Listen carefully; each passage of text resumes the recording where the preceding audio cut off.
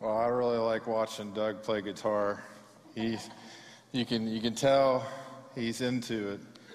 And what I like about it is that I know his heart. He's worshiping the Lord, using his talent for God. And that's what we're called to do, is use our talents and our abilities to bring glory and honor to God. So today I'm going to be continuing the message that I started off last week in Luke chapter 15. So if you want to go ahead and turn your Bibles to Luke chapter 15, and we'll start with the 11th verse. But last week we talked about the two parables before this, that Jesus is sharing three parables that talk about God seeking the lost and God looking for those that are lost.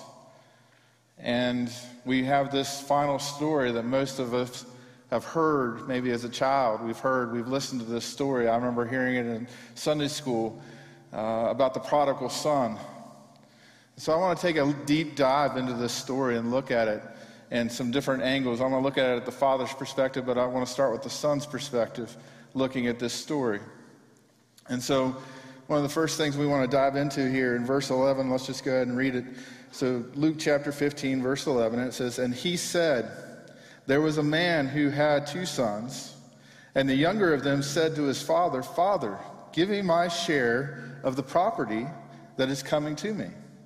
And he divided his property between them. Not many days later, this younger son gathered all that he had and took a journey into a far country, and there he squandered his property in reckless living. And when he had spent everything, a severe famine arose in that country, and he began to be in need." And so the first thing I want to speak to or share that really stands out to me in those passages is that the word squander. And I think about that, how we've squandered what God has given us. And you think about the story of the father, that the father gives his younger son what he's asking for in the inheritance. And then this young person goes out into the world and wastes it all, just spends it on all types of different things to please himself and please the desires that he has to make himself what he thinks to make himself happy. And he loses everything that he has. And it also makes me think about what we've done. That God has given us such good gifts, given us life, and how we squander this life.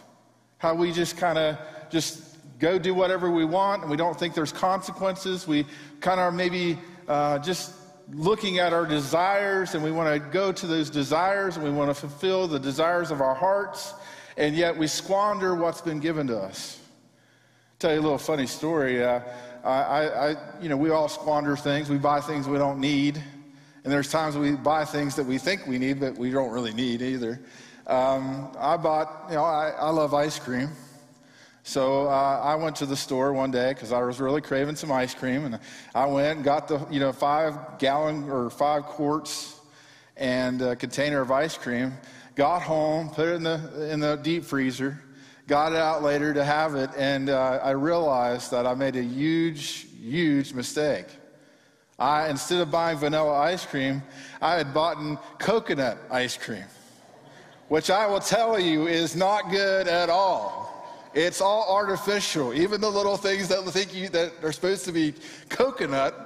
And I was just so determined that I was going to eat that ice cream, that I was going to doctor it up, that I kept it in my freezer for about a year before I threw it away, because I hated squandering. But think about how we do that sometimes by mistake, but there's so many times we do intentional things just to toss things away because we have a desire, or because we want this or we want that.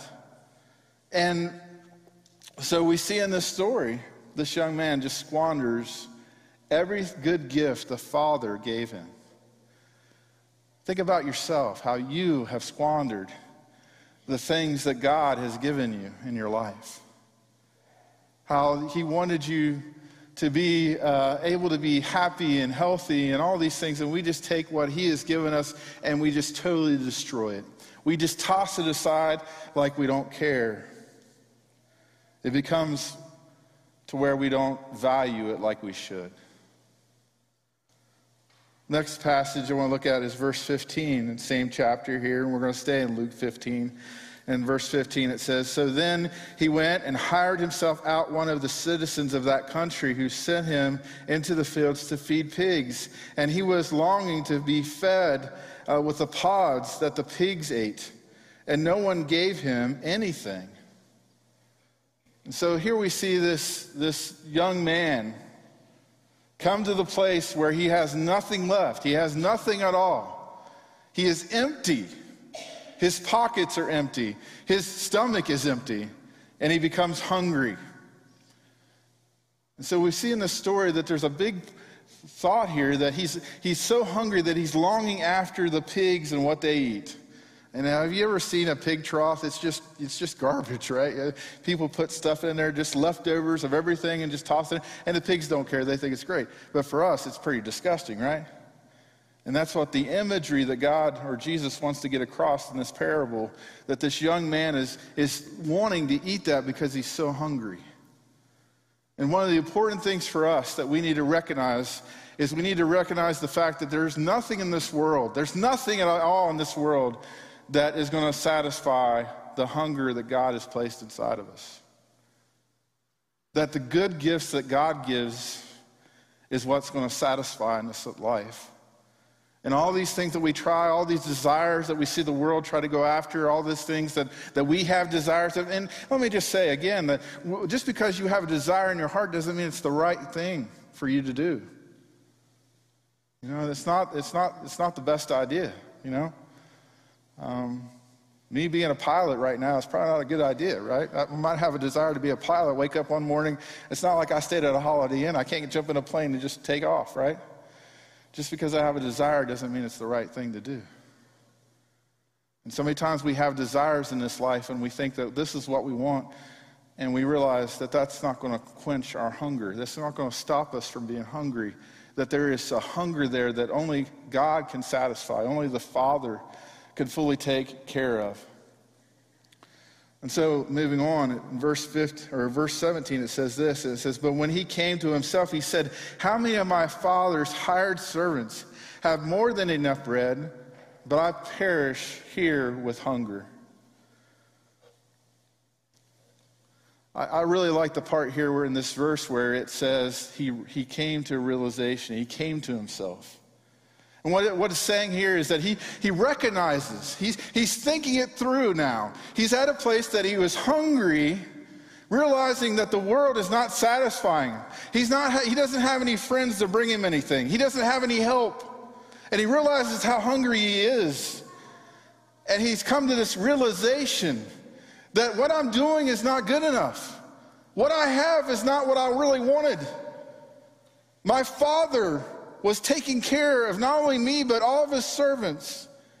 He comes to the realization that he needs his father. And I don't know about you, but when I was at that place where I realized that the world was not supplying all of the things that I wanted it to, that I was hungry for more, that I wanted something else, that I needed something else, and I came to the realization that God was the answer. That I came to the realization that God was the one that could provide for me and take care of me. That was a place where God could actually do something in my life. When I came to that realization, when I came to myself and realized who God was and what God was all about. Verse 18 and 19, it says this, "I will arise and go to my father, and I will say to him, 'Father, I have sinned against heaven and before you. I am no longer worthy to be called your son. Treat me as one of your hired servants.'" This is interesting because he's preparing the speech. He's not at his father right now. He's thinking about what he's going to say. He is diving into what he's going to be talking about with his father. He's come to this realization, and he's moving into a place of repentance.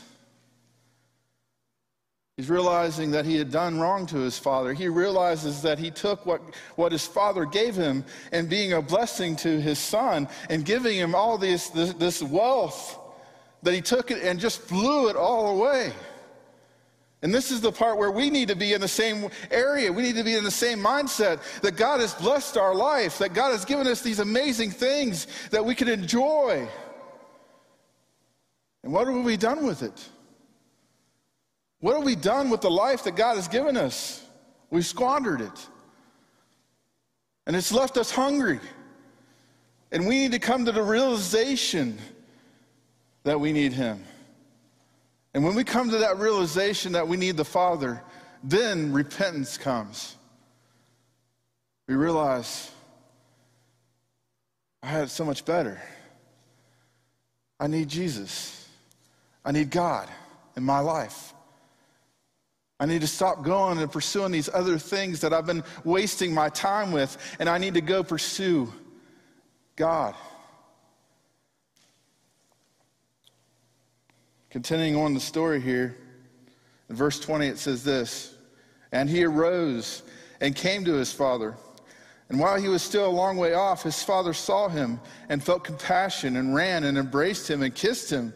And the son said to him, Father, I have sinned against heaven and before you. I am no longer worthy to be called your son.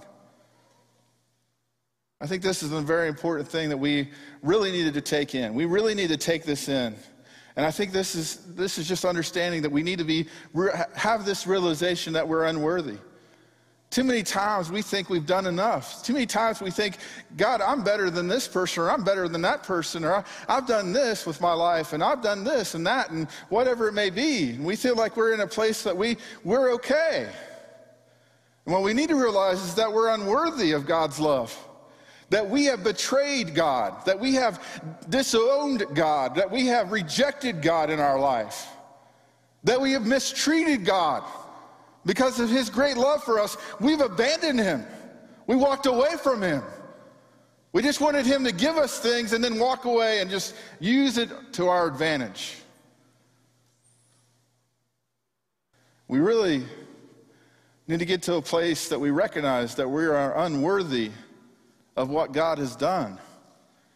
And not in a defeating way to where you're such a bad person, you're just low, but to understand that the pride that you have in your heart is not right. That the thought that you're somehow better is not right. That we all have sinned against God. We've all walked away at one point or another. And we have abandoned him. We rejected him. We've turned him aside and said, God, I don't want to go your way anymore. I want to go my own way. See, the son realizes. He comes to him and says, Father, I am no longer worthy to be called your son. I've mistreated you so bad. I've ruined your name in the area. I've treated you with contempt. I have destroyed what you've started. I'm no longer be worthy to be called your son. See, the greatest sin of all time is pride. It's what Satan, his sin, Adam and Eve. Pride is the biggest thing because it makes us think that we somehow, or we just want to defend ourselves and say, we're good, we're okay. We deserve everything that we get. We deserve better. When we really look and take account of what we've done to God, how we've destroyed what God has done in us, how we've given ourselves away to these other things that we've desired, how we broke the commands that God has given us to follow, and then we realize when we put it in that light, we realize, I'm not that. I'm not like Jesus. I haven't followed the 10 Commandments like I should have. There's been times where I've stole things. There's been times where I've dishonored my mother and father. There's been times where I have used God's name inappropriately. I'm unworthy.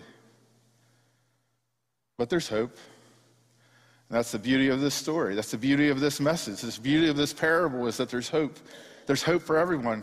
And then we live in this dark world that we feel like that, our America, or we feel like the world is going crazy, and maybe it has in some way. But the reason why it's going crazy is because they don't know the hope that we know. They don't know the Jesus we know. They don't know the same God that we know. And we need to be the ones to show it to them. We need to be the ones to demonstrate who God is. We need to show and reveal who God is. So I want to do this thing. So I want to go and now look through this story too again and look at it from God's perspective. So God represents the Father, right? And then we represent the Son in the story. So let's go through this story again. And I may have alluded to some of these, but I just want to kind of hone in on this part. In verse 12, it says, Father, give me the share of my property that is coming to me. And he divided, it's talking about the Father, and he divided his property between them. Do we recognize that even though we squander, God is constantly the giver in the story? That God is giving. That God has given us great things. That God is continually giving us good things. And you know what? It doesn't matter if we're right or wrong, or if we're living for God or not. He's given all mankind good things. Why? Because he loves us. He's a giver. God continues to give. He gives us life. He gives us breath. He created this earth just right so that we could have life. And actually, if you go back, it was supposed to be perfect, right? But because of our sin, nature is crying out to God in pain as well because of our sin. But God is constantly giving us things. God is constantly the giver, not only in this story, but in constant throughout the Old Testament, throughout the New Testament. God is the one giving. And yet we run away from him, we walk away, we backstab him, we mistreat him. But he constantly wants to give. In verse 14 it says, and when he had spent everything, a severe famine arose in that country, and he began to be in need. And one of the things out of this story that I think about is that, God the Father is in control of everything. And many times in the Old Testament, God would allow a famine to enter to the land to get people's attention. God is the provider.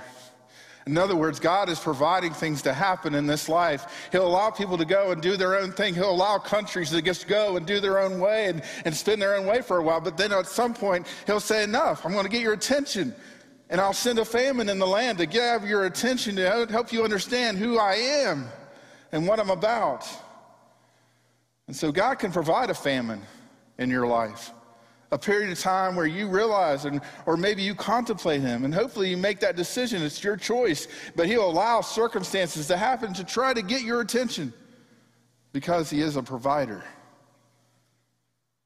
He's the one looking out for your best interest. And let me say this, God is more concerned of your eternity than your comfort in this life. This life can be at times great, and sometimes it can be hard. But God's not concerned about your comfort. God's more concerned about your eternity and other people's eternity. He's more concerned about people coming to know him in relationship with him. Verse 17. How many of my father's hired servants have more than enough bread? Sustainer. I think about this situation with this young man, and I think about the fact that he was on the brink of just being totally gone, right? He was on the brink of just starving to death, right? He was hungry. He was malnourished. He didn't have any friends. He didn't have any hope. And all his hope was holding on to was saying, my Father, I know is this. And if I go back to my Father, I know I can make it right. It'll be good. He didn't know the total outcome of what was going to happen. He was expecting maybe to be a servant if his father would take him back in. But he knew that his Father could sustain him. And God is a sustainer. There was a time in my life where I had a lot of anger in my heart. There was 2 options I thought I had, maybe 3. None of them were good thoughts. Thought about ending my life was one of the options. But God sustained me. That even in those dark moments, God helped me and gave me strength. See, God still had a purpose for me. God still had a plan for my life. God is the sustainer. He wants to provide things for you to keep going and help you to realize where you're at. Help you to realize that you need to come back to him. Verse 20, it says this, and he arose and came to his father, but while he was still a long way off, his father saw him and felt compassion and ran and embraced him and kissed him. Wow, this is one of those parts of this story that's it's just amazing, right? It's just tremendous that God forgives us, that God is the forgiver in the story, that the father saw his son. And I don't know about you, but I kind of imagine it like the father lives on like a hillside. And so he just starts seeing his son come up the hill, maybe his head first, and he starts seeing him approaching in the distance.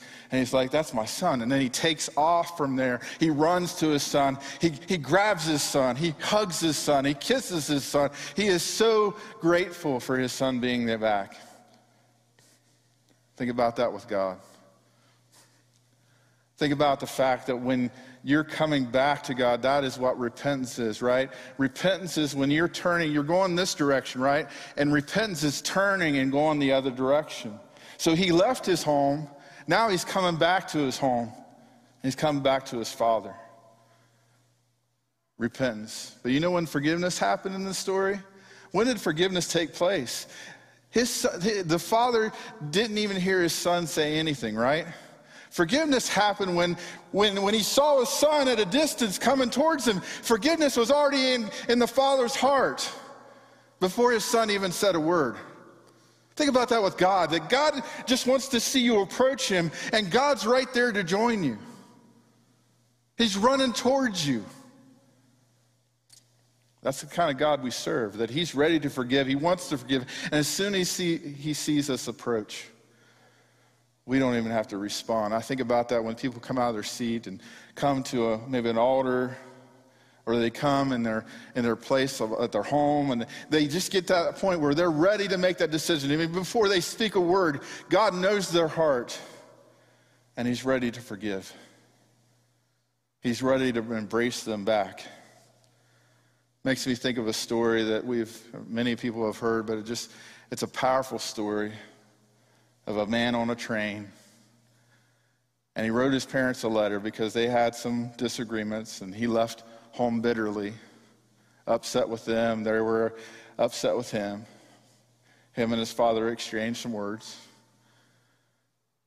And on this train ride, he shares with his friend that he invited him to come because he wrote a letter to his parents to say, I want to come back home.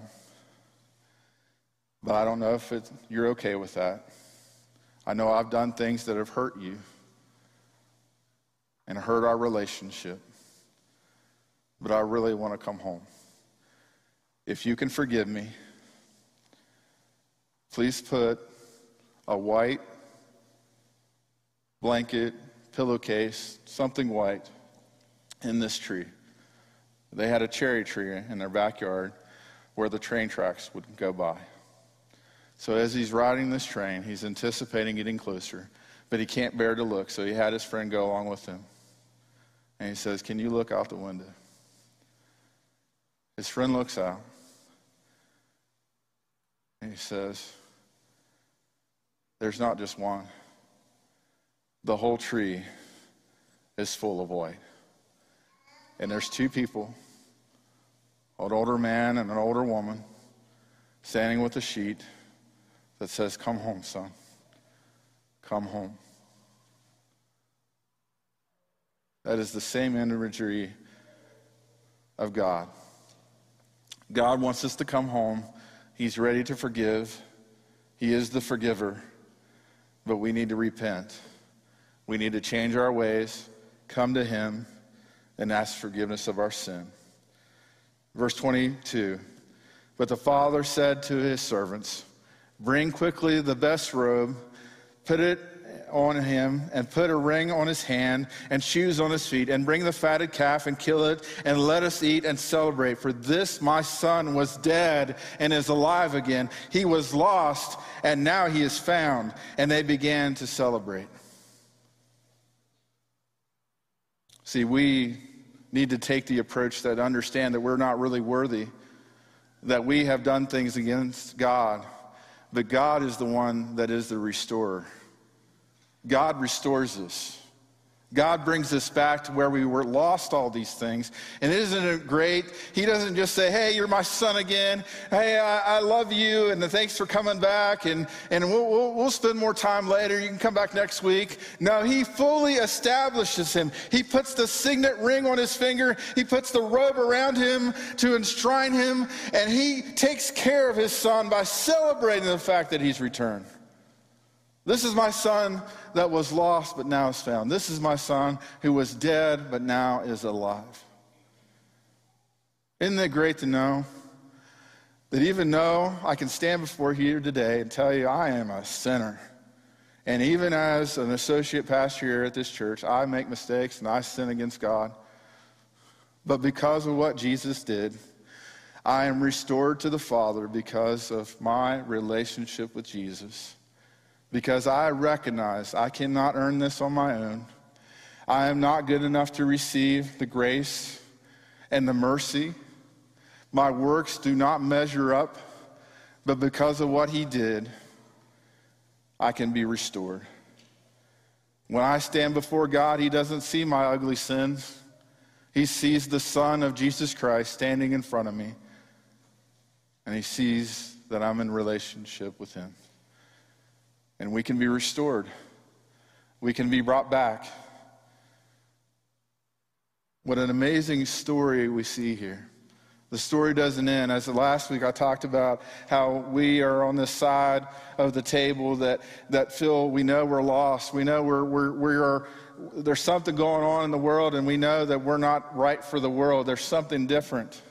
And we need Jesus, right? We recognize that we need God, but we're the tax collectors. We're the people that are sinners over here. But then you had the religious establishment over here on this side that was kind of like arrogant a little bit, right? And as a Christian, we can kind of get that attitude, right? We can kind of start slipping over this way because, like me, I've been a Christian for 31 years, so I can kind of get comfortable here and say, well, look at that world out there. Look at those sinners. Look at those people out there. Look at all of them. And I can start judging. I can start thinking about how I'm better than they are. Well, we find the story of the brother here, the older brother. We're going to read about his story for a little bit before we dismiss today. In verse 25, it says this: Now his older son was in the field, and as he came and drew near to the house, he heard music and dancing, and he called to one of the servants and asked what these things meant. And he said to him, Your brother has come, and your father has killed the fatted calf, and because he received him back safe and sound. Verse 28, but he was angry and refused to go in. His father came out and entertained him. But he answered to his father, Look, these many years I've served you, and I never disobeyed you. I disobeyed a command, yet you've never given me a young goat that I might celebrate with my friends. Verse 30, but when this son of yours came, who has devoured your property with prostitutes, you killed the fatted calf for him. And he said to him, Son, you are always with me, and all that is mine is yours. It was fitting to celebrate and be glad for your brother. Your brother was dead and is alive. He was lost and is found. And so there's three things I want to take away from this part of the story. And this is talking about us that are kind of, we need to be excited for those that come to Christ. One is, and this is kind of the breakdown I had to give my daughter. I had to have a conversation with my daughter Isabella because she's the oldest in the family. I was the oldest in my family. How many people are the oldest in your family? Okay, so I want to break it down for us so that you can relate to this situation. That the oldest are kind of like the guinea pigs in the family, right? We as the oldest get like the trial period. We get experimented on, like what rules are going to work. We get a little bit more enforcement of the rules. And then as each kid comes along after us, the parents modify the rules, and it's kind of going to be a little upsetting, right? So I had to explain this to my daughter, Isabella, because she's the oldest. And I just had to say, that's kind of the thing you have to bear as being the oldest. But the bigger thing is, just like my boys like to compare each other and what's fair and what I didn't get this, you didn't get that, or, he got to do this, I didn't get to do that. All these things. It's a trap. And one of the worst things we can do as Christians is compare ourselves with our brothers and sisters, those that are in Christ and those that could be one day be Christians. We want to kind of stand over our place over here, and we want to look at them and judge them, and we don't have any joy in them coming to Christ. We don't have any heart for them in maybe their situation, because you know what? Even though we may disagree with the way the world operates and the way things are in the world, you realize that most of the time it's because they don't know Christ. The reason why people are the way they are is because they don't have a relationship with God. In the same way, a work environment can be toxic a lot of times. Hopefully the Christians in that work environment are setting the good example, but a lot of times if people have no hope, they can just complain all the time because they don't really have a hope to live for, because they haven't found Jesus. And why are atheists so angry all the time? Most of the time it's because they're angry with God. They don't want to believe in him, but they're still angry with him. They blame him. Why do we want to continue to compare ourselves with everybody? And look at what they have, look at what I got, look at this, We need to focus on our relationship with God ourselves. We need to stop comparing. The next thing is celebrate with those that come to Christ. We should celebrate. Great to see a baptism today. Great to see people giving their life to Christ to say, hey, I want to walk with Jesus. God's really been putting on a conviction in my heart. I want to see that more. I want to see that happen more often. I want to see people come to Christ. I want to see us rise up a generation that will go up and proclaim Jesus to the world.